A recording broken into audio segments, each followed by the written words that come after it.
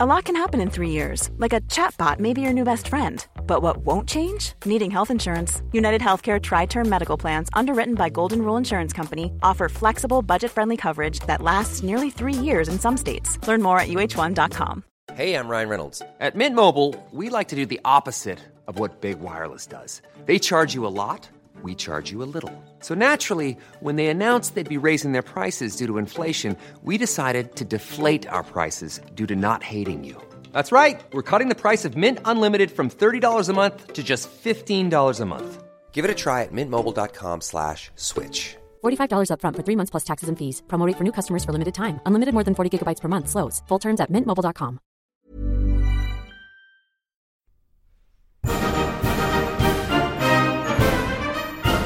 Many years ago, Riley Knight completed a degree in history. This proved to be a bad move, as it was absolutely useless for him. Until now. Here's some half-assed history.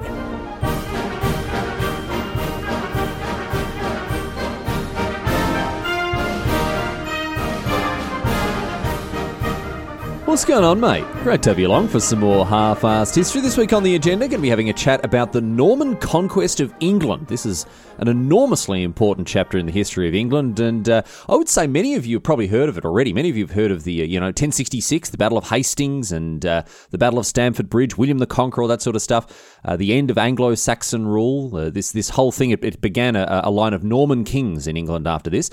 And as I say, hugely impactful event in the course of English and even European history. And I would say even further, given the worldwide importance of English as a culture and as a language today, the consequences of the Norman Conquest are still felt over 1,000 years later, still echoing throughout history here. And the story focuses on this bloke I mentioned before. I've already said his name, William the Conqueror. We've all heard of him, and sort of spoiler alert here. He did manage to conquer England. The name kind of gives it away there. We kind of ruined the ending already.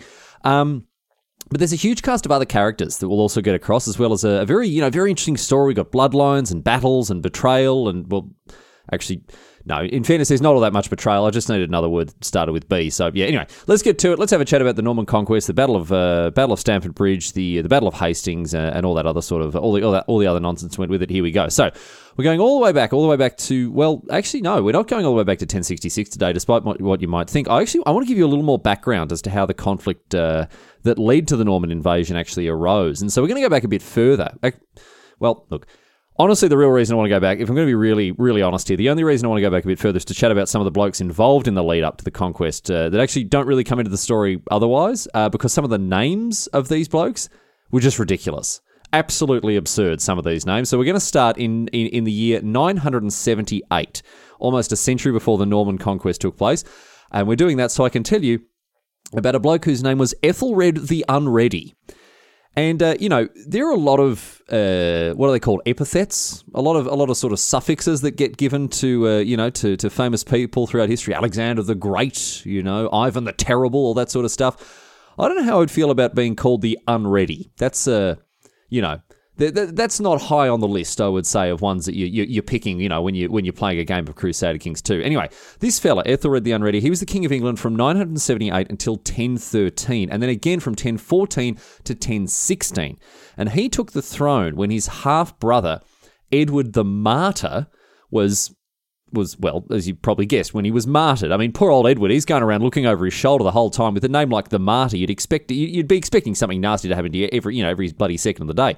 Anyway, Ethelred the Unready, he becomes king at the age of 12, and as I say, he departs the throne for good in 1016 when he dies. And I should say, he wasn't called Ethelred the Unready because he was never prepared for stuff. It's not like he was literally unready. I think it was Eddie Izzard, the comedian, who had this great bit about Ethelred's advisors, coming to him and saying, "Oh, Your Majesty, the delegation is here. Your appointment is ready." And Ethelred going, "Yeah, hang on, yeah, just I'll be there in a minute. I'll just still get myself ready here." His name is actually a pun. It's much more boring than that. It comes from the Old English word unready. It meant poorly counselled, and Ethelred means noble counsel. So it's actually just a really bad joke. It's a joke on the fact that Ethelred means noble counsel or well counselled, and unready was poorly counselled or no counsel. So it would be like basically when William takes the British throne, it would basically be the same as calling him William the Wontium. Is kind of, that's That's the level that we're on there. Anyway, you'll have noticed here that old mate Ethelred there's a brief gap in his reign between 1013 and 1014. And that was when Sweyn Forkbeard, who was the king of Denmark, invaded England. You'll be mystified by this bloke's name as well. Sweyn Forkbeard, king of Denmark. You know, how did they ever come up with that name for him? Well, I'll tell you, I figured it out. It's because he had a forked beard. And it's also because he was the king of Denmark. So very appropriate name there, Sweyn Forkbeard, king of Denmark. I don't know how they came out with that one, but they managed to get there all the same. Actually, while we're on the topic, while we're talking about this bloke, I want to tell you about his dad. Let's go one generation back even further here, because Sweyn's dad was Harold Bluetooth. I mean, I've learned something today. I didn't know Bluetooth was invented in the late 10th century either. We're all learning something today here, but I guess there was a real lack of compatible hardware back then, so it never really caught on. Harold Bluetooth was actually called that because apparently he had this nasty rotten tooth in his gob that was all horrible. It was all black and blue and disgusting, so he got the name. I mean, I don't know how I feel about, it's just sort of, it makes me wonder what my epithet would be if I were a king back then. It'd be Riley the Slightly Balding or something like that, being named after, a physical characteristic. Anyway, so actually, hang on. I did a bit of digging here, and I want to tell you the real reason, the real thing about the naming of Bluetooth. So they say the official reason they say that they named the technology after Bluetooth was because that Harold Bluetooth united Denmark, much as Bluetooth unites devices capable of wireless communication. Sure, whatever. I actually found the real reason. Did a bit of digging and found the real reason for it. This is not a joke. One of the developers, Jim Kardak, was reading a book about Vikings at the time when this technology was being developed, and he thought it sounded cool. That is actually why Bluetooth is called Bluetooth. Anyway.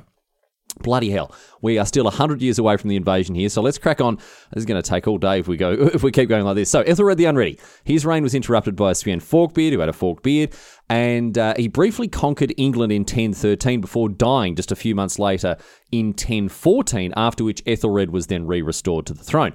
Now, this also didn't last because Sweyn's son picked up where his old man left off and continued to fight for control of England. So his dad, Sweyn, has gone and invaded, succeeded, died. Ethelred's got back on the throne, and now it's Sweyn's son who is picking up the mantle, and his son's name, and the party just don't stop here, was Canute the Great.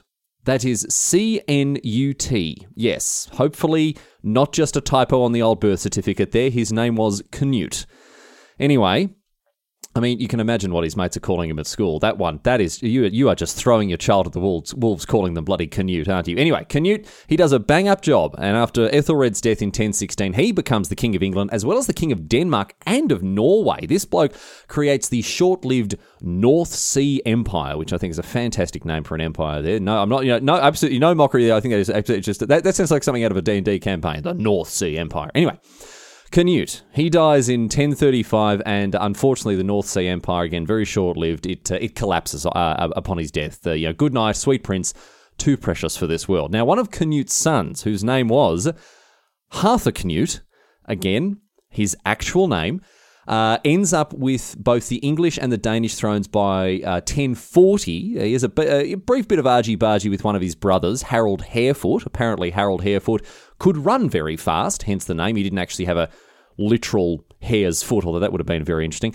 But he could run very fast, but not fast enough to outrun the disease that killed him, apparently, and allowed his brother Harthacnut to take both the English and Danish crowns. So, Harthacnut is king of England and Denmark in the year 1040, but in 1042 he dies as well, and the English throne goes to a bloke named Edward the Confessor, who apparently did a lot of confessing. I mean, that's a very odd thing to pick apart for someone's epithet. Sure, I mean, what is it? What is it next? Riley of the Chicken Nuggets? I don't know. I mean, just something you enjoy a lot? I don't really understand that. Anyway, he's married. Edward is married to Harthacnut's sister, and Harthacnut's sister is also the son of old mate Ethelred the Unready. So, if you thought Game of Thrones was, this inventively complex fiction when it comes to titles and political marriages and successions and all of that, nope. It is just art imitating life here, because this is exactly what went on throughout human history.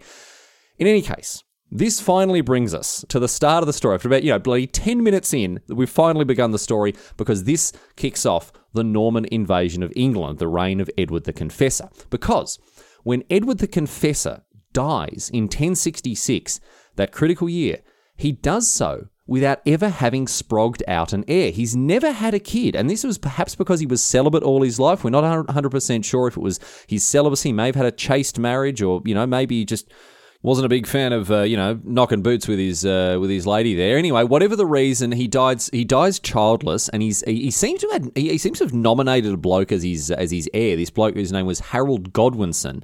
He seems to have said, "All right, I want you to be king once I cark it."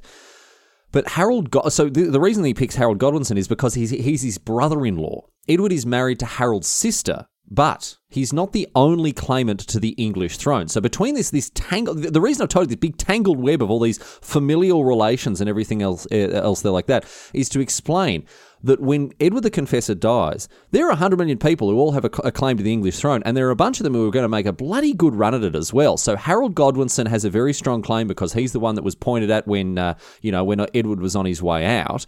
But also wanting the crown of England is Harold Hardrada, who is a mercenary who had become the King of Norway after amassing enormous wealth fighting in Eastern Europe, and then he'd come home and used all this wealth to snag himself the Norwegian throne in the wake of the collapse of the North Sea Empire, you remember, in the 1040s. And Harold Hardrada is backed up by Harold Godwinson's brother, Tostig. So this is Tostig Godwinson, who is extremely pissed off that his older brother got the nod for the English throne instead of him. He's in exile. He's off. He's had a big bust up with his brother a couple of years back, or even just a few months back, even like that. And of course, amongst all the other claimants, all the hundreds and hundreds of people who wanted to plonk their ass to the English throne, there's another very important one we need to talk about. Another very, very important one indeed, and that is, of course, William of Normandy, or as he was also known back then, William the Bastard. Now, obviously, these days we know him as William the Conqueror, but of course they didn't call him that. Then it would have given away the ending, so they decided to sort of, no spoilers just yet. William the Bastard, and he was called the Bastard because he was quite literally a bastard. He was the illegitimate child of Robert I, the Duke of Normandy, and the Duke's mistress. And, not because, for example, he never paid his mates back or, slept with their girlfriends or whatever. So William, he's the Duke of Normandy. He's based there on the northern coast of France, and he's also a cousin of Edward the Confessor. He's distantly related to Ethelred the Unready. So these blokes are on the same sort of branches of the family tree here, and he claimed that Edward had promised him the throne in the 1050s. Now, he says that this gives him his familial relationship, and also, with the dead king, and also the fact that he'd been given the tap on the shoulder there. He says that this is enough of a claim for him to pursue, trying to seize the English crown for himself. And so he starts to gear up for a scrap, as well as Harold Hardrada over in Norway as well. So there's things are getting pretty serious here. And after this obscenely long bit of stage setting, we can finally get into what was actually going on with the Norman conquest itself. So, in the wake of the death of Edward the Confessor, there's no clear path for succession. Again, Edward seems to have nominated Harold Godwinson, but William is claiming he'd been promised the throne previously. And Harold Hardrada, that's actually, it's Harold with an A, so it's Harald rather than Harold Godwinson with an O. Harald, he's basing his claim on an agreement that was made between a previous king of Norway, Magnus the Good. Again, not great, not terrible, not, just in between, just good. Magnus the Good, he was all right.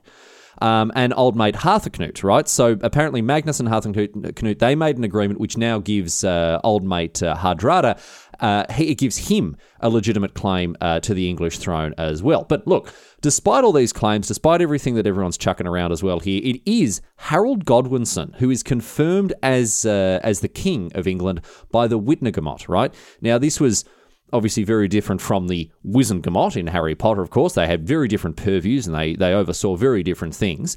The Witnagemot was basically just a fancy way of saying a king's council or an assembly of senior nobles.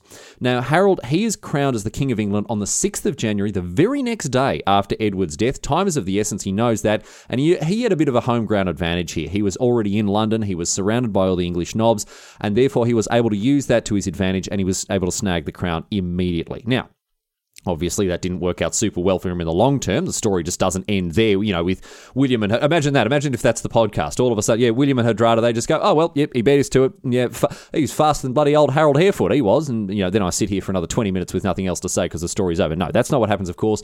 William hears of the coronation. He says, nope, that's not going to cut it, and he leaps into action. He orders the construction of a massive fleet of hundreds and hundreds of ships to transport an army he's going to put together across the English Channel in readiness for an invasion. Now, he's not the only one who gets busy either, because after the coronation, Tostig, who is Harold's brother, you'll remember, Harold Godwinson's brother, he also begins to raid the southeast coast of England with a fleet of ships because, again, he was in exile, so he puts together these raiding parties, and he starts to harass his older brother here. Tostig had been outlawed. He'd been exiled the year beforehand, partly because of Harold's influence with King Edward. He absolutely hated his brother as a result, and he had his eye on the crown as well.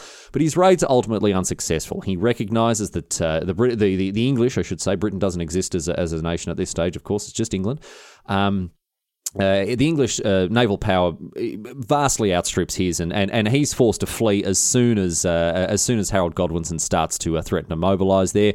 And so he buggers off north. He retreats up north to Scotland, and there Tostig, he spends the summer licking his wounds, trying to recruit new followers, and planning his next move to unseat his older brother, which I will say is a classic younger brother move. It's a classic younger brother move, trying to undermine, what your older brother's trying to put together. That's what younger brothers are doing around the world, everywhere, even today. Anyway, knowing that Harold Hardrada was keen to claim the English throne, right? Tostig decides, look, I'm not going to be able to do this alone. I'm the younger brother. I don't have enough. I don't have the guts for it. I don't have the manpower for it. I'm going to have to basically hitch my wagon to someone else here. And so he gets in touch with the Norwegian king, Harold Hardrada, and to see if he's interested in a bit of a collab, right? Saying, listen, I'll chuck my guys behind you, if you and add my weight to this fight behind you, if you'll back us up when you finally get there, and remember me fondly when I help put your ass on the English throne here. And it turns out that Harold is indeed Hardrada is very, very interested in working with Tostig there. Thank you very much for that. And so Tostig promises to back up the Norwegian army with his own forces when Harold finally invades England. And, again, he's not hoping to snag the kingship for himself, Tostig, but he just wants to be in a good position and of course, see his brother get screwed over as well. Meanwhile, down south, King Harold, he has gotten word of William's invasions plan, something that was obviously not being kept secret, very difficult to keep, manoeuvres and preparations of that size. William was already known as, he had plenty of military experience. He was a very capable commander, and he had plenty of men at his disposal already. So, when word gets out that he's planning an invasion, that's of course something that Harold Godwinson quite worried about. And so what he does is he parks all of his troops over the south coast of England, ready to deal with any invasion that, this bastard from Normandy might attempt here. Now, that's all well and good for a while as he's bolstering the southern defences of England there. But by the time we get to the summer, many of these soldiers, they go to the king and they say, sorry, listen here, your majesty, old mate, we just have to go. We've got to pack up and head home. We've got some stuff to take care of back there. You see, we've just got to get out of here. We can't sit there on our asses just, watching the English Channel for these Norman warships. Here's the thing. These soldiers, they weren't even really soldiers. That's not the right word for them. They're not soldiers in the way that we would understand it today. Having a trained standing army, it wasn't really a thing at this point. Rather than, a professional army, you just pull together militias from levies from the towns and the villages you'd ruled. And most of them were just peasants. Most of them were just common farmers and whatever else they're like that. Which means that when the harvest time comes around, all these blokes guarding the southern coast, they're going to go back home. They're going to go back home to, bring in the harvest. Otherwise, the country's going to bloody starve to death if the harvest's not brought in. So, despite King Harold doing his best to prepare for an invasion from the south, the realities of the situation kick in, and in early September, he's forced to stand down, many of his men there on the south coast there, so they can go home and harvest the crops. On the 8th of September, he lets a bunch of them go, and all of a sudden, his presence on the south coast is greatly, greatly diminished.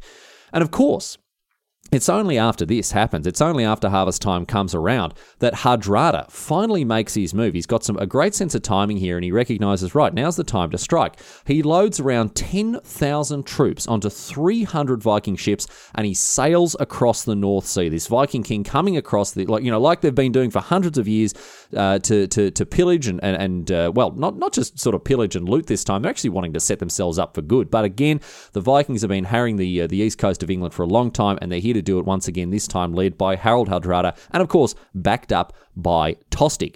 So he sails across the North Sea. He lands up north somewhere not too far from York. He's joined by Tostig and his troops as promised, and they march south towards the city of York, intent on capturing it. Now, They are intercepted on the way by the forces of two of Harold's earls. Now, Harold, he's still got, the loyalty of many of the English earls, and two of them, they jump to it and they go to try to see off this Viking invasion. On the 20th of September, their forces meet the Norwegians backed up by Tostig, and this results in the Battle of Fulford.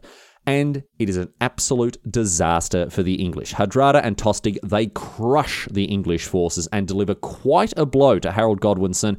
They are able to move on to York. The city is undefended, and it's forced to surrender. So the Viking invasion is going absolute gangbusters. They're having a great time already. Hardrada forces the people of York, and indeed of Northumbria more widely, to support the invasion. He seizes supplies. He takes hostages. As I say, having a great time, and he uses these hostages as insurance to enforce his demands. He makes arrangements to collect even more supplies and even more hostages from Yorkshire. He gathers his army and he gets ready to continue his invasion. Meanwhile, in the south, King Harold, he is forced, after hearing news of this Viking invasion, he is forced to withdraw his troops from the south along the coast there, and he orders a forced march northwards to meet Hardrada's invading army. This march is incredible. Harold gets his troops up towards York at a blistering pace. They are averaging about 40 kilometres a day. That may not sound like much, but that is quite a feat, marching 10,000 troops across the country in just a matter of days there like that. And as he goes up the country here, he is picking up extra men wherever he can, including some of them that were sent off to take care of the harvest. So his forces are growing by the day. King Harold Godwinson and his army, they arrive in York in just a couple of days. It's, again, quite a feat that he's managed to pull off here. But of course, by this stage, even just after a few days, Hardrada, he's moved on. He's heading off for his, getting ready for his next conquest there. And so now it's Harold who is having to give chase to the Norwegian army there like that. He finds out from the people in York where they'd gone, and of course he marches his troops once again at top speed after the invading army. He's determined to wipe them out. The Norwegians had marched on to this little village called Stamford Bridge. This is where they'd agreed to collect more supplies and more hostages, as they'd agreed in York, and they are caught with their pants down. They are absolutely caught by surprise here by the English. When King Harold and his army, they arrived there on the 25th of September, they had no idea the English were even on the march, let alone, much less that they bloody arrived and were ready for battle here. So it's an absolute disaster for Hardrada. As I say, he's caught with his pants down here. King Harold's forced march had done the trick. He'd taken the invading army by surprise, and this was the direct consequence that led to the Battle of Stamford Bridge being, the decisive battle that it was. According to historians that wrote about the battle, not long after it took place in the years after it, here's what happened. As the armies met here, obviously Hardrada has been caught by surprise, and he quickly tried, both the armies maneuvering to get in a position. But as they're doing this, a lone rider approached the Norwegian army. This is the story. This is this again. Might not be 100% true, but this is how the story goes here. A lone rider approached the Norwegian army and hailed Harold Hardrada and Tostig Godwinson. Now the rider didn't give his name or anything like that, but he offered Tostig an end to his exile and the restoration of his own titles if he would turn against Hardrada and join the English forces there. Tostig then asked the rider. He said, What will Hardrada receive if I say yes to this proposal? And the rider said he will receive 7 feet of English ground as he is taller than other men, before turning and riding back to the English army. Can you imagine that? When Hardrada then asked Tostig who the rider was, Tostig turned to him and said, "That was my brother. That was Harold Godwinson himself." Talk about sending a bloody message. The guts of this bloke, riding out by himself to meet with the enemy, demanding his brother's capitulation, and then promising Hardrada 7 feet of English ground. What a power move. Unbelievable. Again, it may not be true, or, perhaps only based on truth, but it's a bloody good story. And anyway, obviously, a last-minute peace deal was off the table, and so the armies, they swiftly drew up into battle formations. The Norwegians, they arranged themselves in a defensive circle. They concentrated their heavy infantry at this namesake bridge to defend the choke point for the English advances over the river. And the story goes that they deployed an enormous axeman, this bloke, this huge, great big bloke there, who single-handedly held up the English army by slaying 40 soldiers as they attempted to cross the bridge over the River Derwent there. And this axeman apparently was only brought down when an English soldier got into a barrel, floated down the river underneath the bridge, and then used a spear to stab up through the bridge planks to kill him with the old crafty sneak attack there. Now, once again, this might be a bit of creative license on the part of the historians from back then, but again, on the other hand, what a bloody good story. It does make me think, though, we sort of look back and go, these bloody stupid idiot historians back then, why couldn't they just tell the actual truth instead of fanning about with all the stupid bloody exaggeration and whatever else they get up to? And then I realised that I do exactly the same thing. Like, I invent made-up dialogue in half of these stupid podcasts. So, if I'm to be believed, based on half-assed history, there's ancient Roman nobles going around, they used to address each other by saying, big fella and old mate and all that sort of stuff. So I'm just as guilty of it. So, I definitely had to renew or revisit my opinion of that sort of thing. Anyway.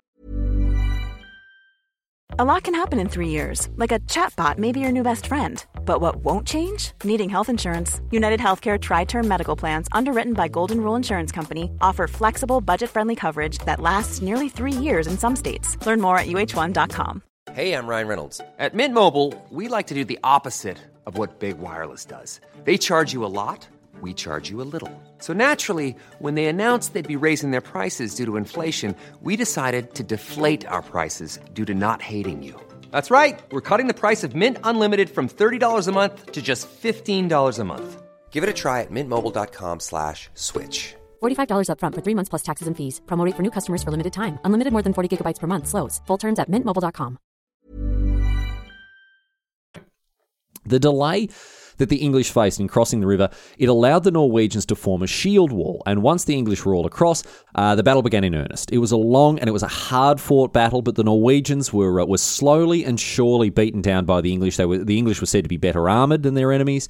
There was a late surge of reinforcements for the Norwegians. About 3,000 or so troops that had been left guarding the ships, raced to the battlefield, but it wasn't enough. The English won the day, and the few remaining Norwegian survivors, they routed and they fled. The Norwegian death toll was staggering. There were about 9,000 troops that had taken part in the battle, apparently, and over 8,000 of them were killed. Less than 1,000 survivors remained. It was an absolute massacre. And this included two of the people that were killed, Tostig and Harald Hardrada. So it was a complete and utter victory there. It was, so complete was Harald's victory that he was able to force the surviving Norwegians to swear never to attack England again before being sent back to their ships to sail back home. Of the 300 ships, you remember I said that 300 Viking ships were deployed by Harald Hardrada to attack England. Only 24 of them were needed to return with all the survivors of the Battle of Stamford Bridge back to Norway. So it was it was a horrific defeat for the Norwegians there. However, even with this victory under the belt here for Harold Godwinson, even with Harald Hardrada removed from the equation, Harold Godwinson had a long way to go in defending his crown because, of course, far to the south in Normandy, William was still going full steam ahead with his invasion plans, still building ships, still mustering huge numbers of troops here. The estimates of how many people he had vary pretty wildly, but it's generally thought he had around 10,000 men, give or take a few thousand. And this included, very, very importantly, thousands of archers and, even more importantly, thousands of mounted Norman knights. The English army was basically just infantry. They had a few archers, but they had no cavalry. This gave the Norman army a critical edge with their mixed unit army. These heavily armored Norman knights with they were fast, they were maneuverable, and they were very, very powerful. And as a result, that coupled with the experience that William already had on the battlefield, it meant that the Norman fighting force really was something to be beheld. And William, that's not all that William has here. He doesn't only have the experience. He doesn't only have this enormous big army. He's also got patience. He also has an incredible level of patience. Despite being more or less ready to go in August, right? He was in no rush. He was in no rush whatsoever to launch himself into battle. He had taken Captain Jack Sparrow's advice, and he was waiting for the opportune moment. Even after he'd made his preparations, the wind was against him. Harold was still guarding the south coast. William wisely recognised that now was not the right time to strike. He didn't want to, just fly off the handle straight into the waiting arms of this English army. So he waited for the right time to strike, and that moment, of course, it came. After hearing that Harold had marched northwards to meet the Norwegian invasion, William realised that the time had come, and so he gave the order to ready the ships and the troops, and as a result, on the 28th of September, after a successful crossing of the English Channel, while King Harold was miles away, marching his exhausted troops south again after the Battle of Stamford Bridge, William the Conqueror, William of Normandy as he was known back then, he landed his troops in Pevensey near Eastbourne, and he quickly built a wooden castle in nearby Hastings, of course, with the King of England, King Harold Godwinson, miles away, and his army miles away as well, unable to do anything about this. So William chose his moment absolutely perfectly here. It's fantastic stuff from him. From this castle that he built, William's forces then raided the nearby towns and villages, and this not only secured supplies for the Norman army, but it also weakened the personal holdings of Harold. Right, these lands belonged to him personally. They didn't belong to another duke or an earl or anything else that was underneath him. It was the personal holdings of him and his family. And this was a very, very deliberate bit of provocation from William. Not only was he, of course, weakening the actual personal property of the king there, it was also designed, right, to anger the English king and motivate him into a rash attack on the Norman army. So, thinking, and quite reasonably, the king would look at this and go, bloody hell, I've got to get down there and protect my lands before he burns all our crops and salts the earth and does all the rest of it. I've got to get down there and defend what's mine. So it's a very clever bit of thinking from William, because, of course, he knows that the sooner that his eager, fresh, and rested army got into battle with this tired, weakened, and footsore English army, the better it would go for him. So he is very motivated to get this battle happening as quickly as possible. In any case, Harold continued his march south. He stops in London to rest and reprovision his troops for about a week, but then he continues on southward to Hastings. His troops are still not, in fighting shape. They're still not looking too good after that big battle and that forced march. But again, Harold is walking straight into William's trap here. He recognises he's got to get down there. He's got to contest the Normans. Otherwise, William's going to expand his territorial holdings, his influence, his supplies, and whatever else, and do a lot of damage to to the English that were the people that were living down there. In Harold's personally held lands as king.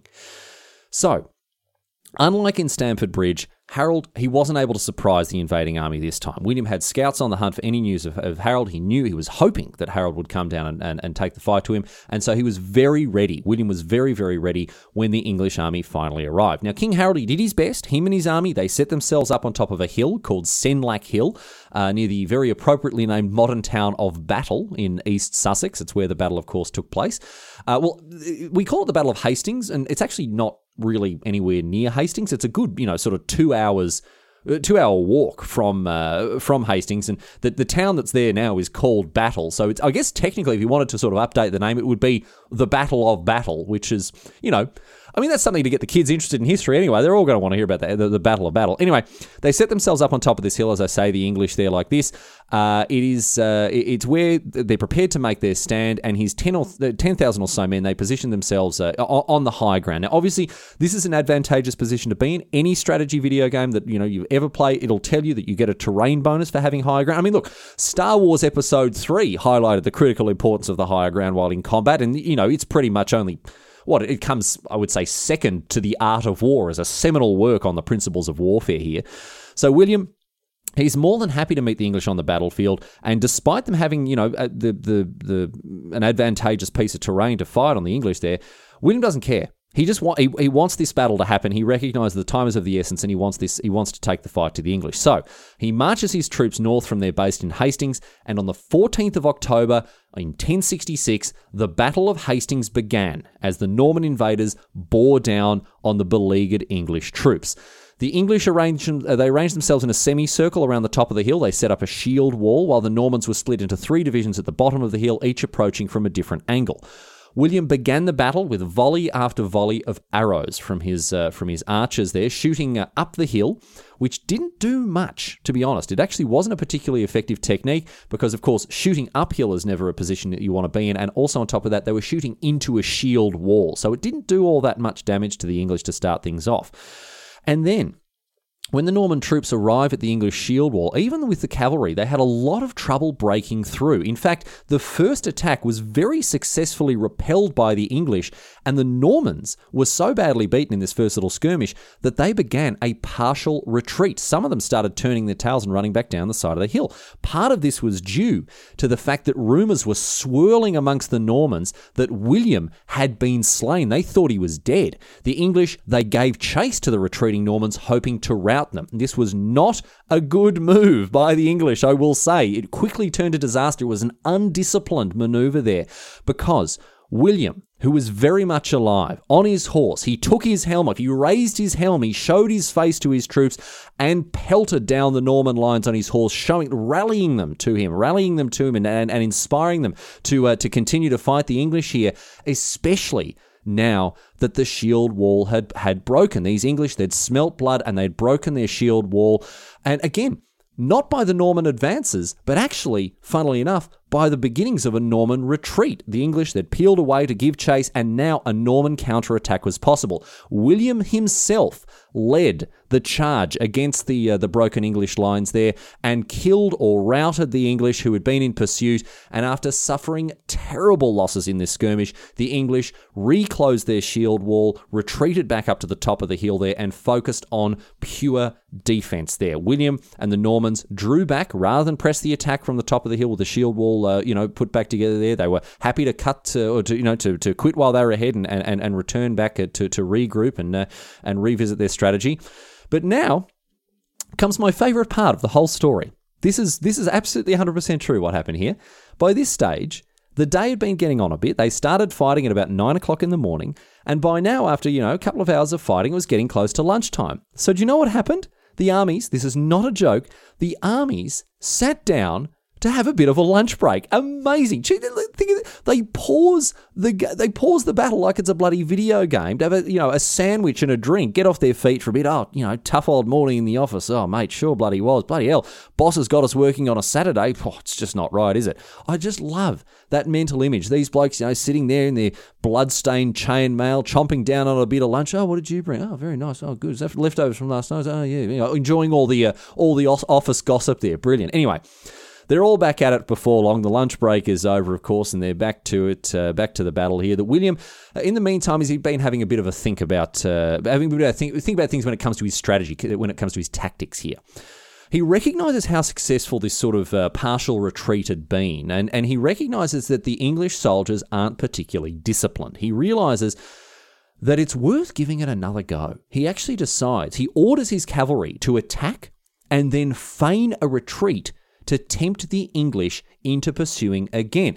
And look, it works to a degree, not as much as it did before, but the cavalry, the Norman knights, they charge in, they're chucking the swords around, then all of a sudden they start to pull back, they start to fall back, pretend that they're routing, and some of the English, again, they peel off to chase them, and they are cut down mercilessly. However, it doesn't break the shield wall, and the English defences do manage to hold for a little longer here. However, between the cavalry, between the archers, between being harassed by the infantry, between the, I would say, general superiority of the Norman fighting force, this mixed unit army based, fighting basically against just an army of infantry here, the Normans slowly but surely gain the upper hand. They wear away at the shield wall. It was becoming harder and harder for the English to cope with the casualties that they were sustaining as the battle went on. And leading these constant, unrelenting cavalry attacks on the English is William himself. And that, of course, is a very inspiring thing to see. The morale from from having a well-respected leader on the battlefield is very difficult to overstate. And William leading the charge there like that, he is fighting like a demon. He had two or perhaps even three horses cut out from underneath him. He was going at it so hard, and that, I'm sure, inspired the Norman troops onto greater heights. But the decisive moment in the battle, it came a little bit later on in the afternoon as dusk began to fall. The battle raged on for hours, and Englishmen and Norman threw themselves at one another, but the English were finally dealt a fatal blow when King Harold, after marching up and down the length of his country to defend it from these invaders, finally fell. We're not 100% sure how Harold was killed. There's the famous tale of him, of course, being shot through the eye. It might be true, although it also might not. There are so many varying accounts. It's actually very difficult to know which one has the right of it. He may have taken an arrow to the eye, but he may have also been killed by a Norman knight after having an eye injury that wasn't necessarily fatal. He may also have just been killed in the press of battle. He may have just been cut down by an unknown soldier somewhere. Who knows? One source claims that it was actually William himself who killed Harold, but that's very unlikely because, if that was so, it probably would have cropped up in other stories. It would have cropped up in other sources as well. It's a ripper tale. So you'd think that people would have sort of picked up on that if that had actually been the case. At the end of the day, we don't really know how this poor bloke met his end. The famous Bayeux tapestry, which you probably heard of, it's 70 meters long or something, and it's technically not a tapestry. It's an embroidery if you want to get really, really finicky about it because it was stitched and not woven. But it tells the story of the Norman Conquest. You can go and visit it today in northern France and see it for yourself. It's still it's been kept around for hundreds and hundreds of years.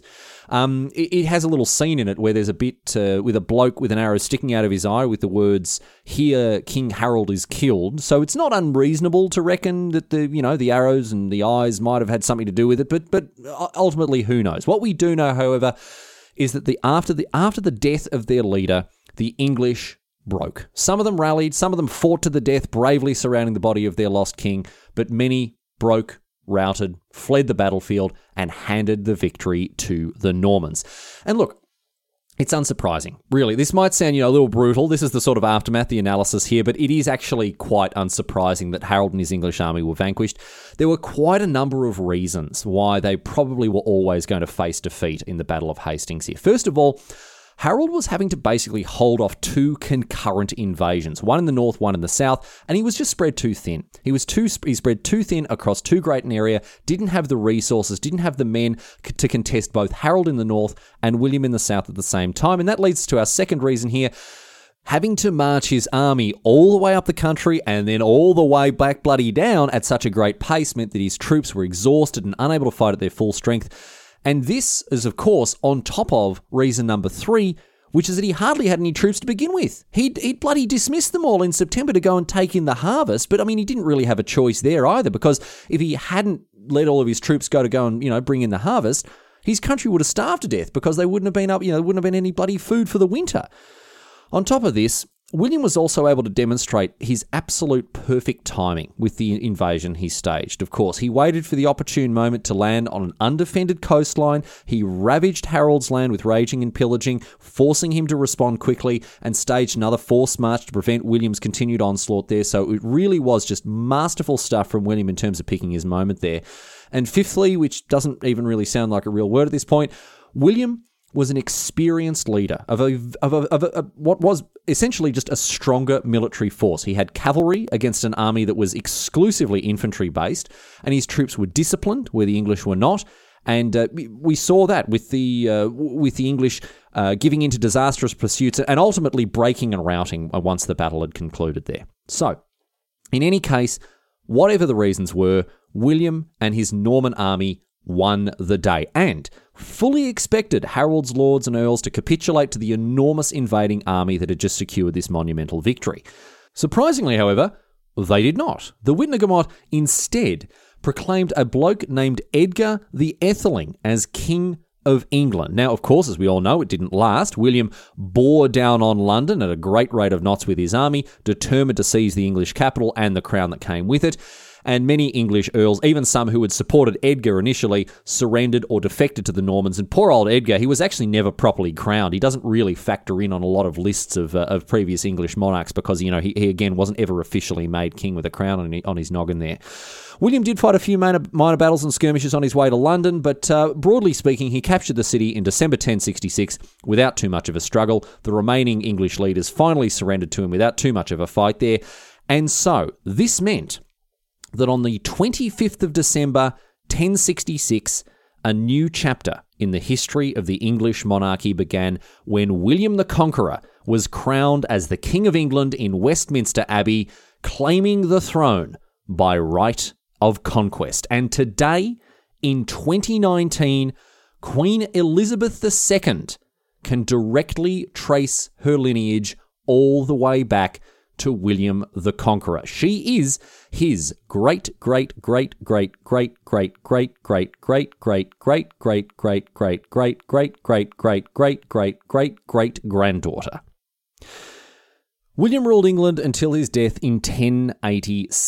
1011. And throughout that period, he had to contend with rebellion and revolts within England initially. He had to hold off a Danish invasion in the 1070s. And even in the grand tradition of English monarchs throughout history, he had to go through a brief spat with the Scottish, where he forced Scottish King Malcolm III to bend the knee there. So, very much, embracing the tradition of English people everywhere by oppressing the Scots. But more broadly, I think it's important to consider the impact, the legacy of William the Conqueror. He drastically changed the course of history for England and by extension for Europe and even the world on a much, much broader scale here. His actions changed the way that things would play out, even for every single person listening to this podcast. You're listening to this podcast in English, the language spoken by the people who lived in the country that he invaded. A language, a people, and even a country that would never be the same after William seized power in England. William and his Norman descendants, they changed the course of English history, and given the worldwide spread and influence of English-based culture throughout the later stages of human history, it's difficult to overstate his impact on the history of our civilization. And it's all because some bloke on top of a hill once copped an arrow to the eye. Well, probably, anyway.